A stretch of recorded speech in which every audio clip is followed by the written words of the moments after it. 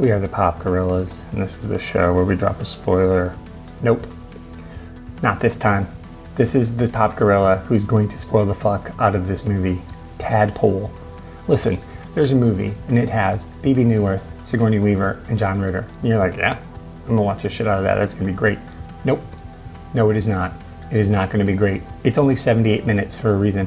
What a sack of shit. And I understand that this movie was trying to flip the Lolita myth on its head and what would happen if an older woman bangs a 15-year-old. But guess what? It's equally gross. It's just as gross as it was in Lolita. I hate Lolita, and I hated this.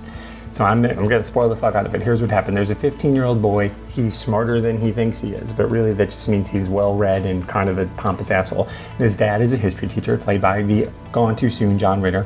And he is married to Sigourney Weaver, who is this main kid's stepmom, and he's in love with her. And okay, fine. I mean, I get it. She's Sigourney Weaver. Solid. I mean, yes, be in love with her, but you're 15 and she's 40 something. So then what happens is he goes over to her best friend's house, played by Bebe Neuwirth. She's a chiropractor. For some reason, she has a bed in her house? I don't know. Anyway, so she starts giving him a massage, which isn't how my chiropractor works.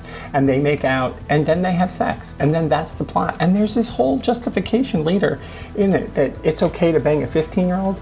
Listen, everybody, it is not okay to bang a 15-year-old. I get that you're trying to flip the script on the gender, but it's gross in Lolita. It's gross here. It's just gross. Let's not do that. Gross, gross, gross.